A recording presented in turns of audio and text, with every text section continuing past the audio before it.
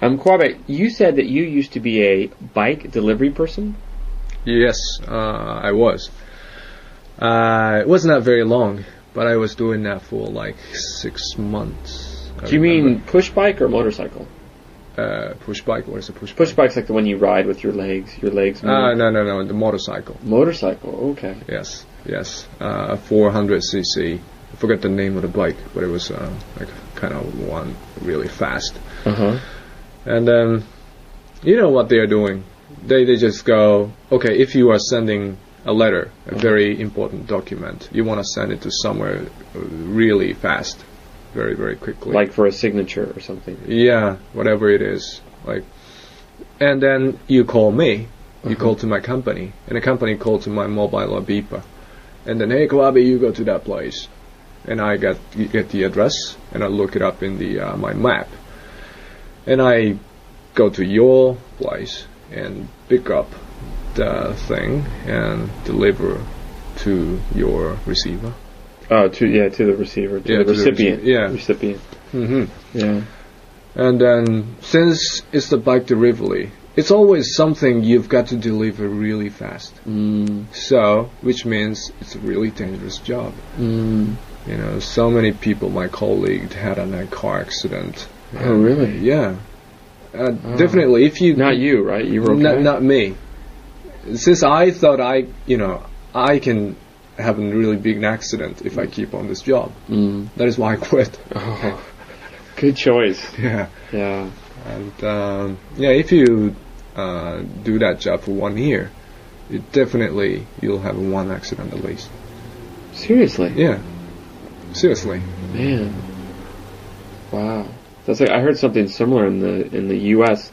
Big truck drivers, on average over their career, kill at least one person. Yeah, the same kind of thing. You know, especially in Tokyo. You know, there are millions of cars and motorcycles and people walking on the street. You know, it's really dangerous. And even if you are a safe driver, someone's gonna hit you.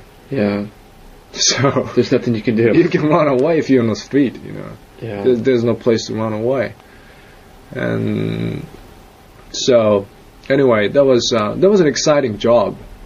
I really enjoyed that because you're always outside. The rainy days, you know, I didn't like that. But on a sunny day, autumn, spring, and it was great to drive in Tokyo City. You can go everywhere and meet a lot of people. And so, yeah, I met one person. He was a manga writer. How do you say manga? Yeah, writer? manga writer, sure. Yeah. And then the publishing company asked me to take the document for the next week. Oh, like the new issue? Yeah. Yeah, the first draft or whatever. Yeah, and then he had to finish up that one, like until that day.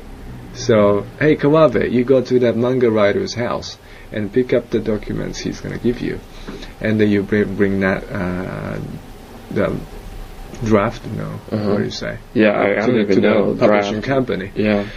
Okay, and I've been to his house and I had to wait like 4 hours in front of his door. Because, you know, you can imagine, he couldn't finish up his work. Yeah. So, he, like, in every 30 minutes he comes to the door and said, oh, I'm so sorry, I'm gonna finish it in 10 minutes. It'll be done in the next 10 minutes. And then he goes back and I wait and just kept waiting in front of the door, and actually 4 hours later he gave me the manga. Really? Yeah. Did you read it on the way? No, yeah, I was really tempted, but I couldn't do that. And I brought that to the publishing company. That was so funny. Cool story.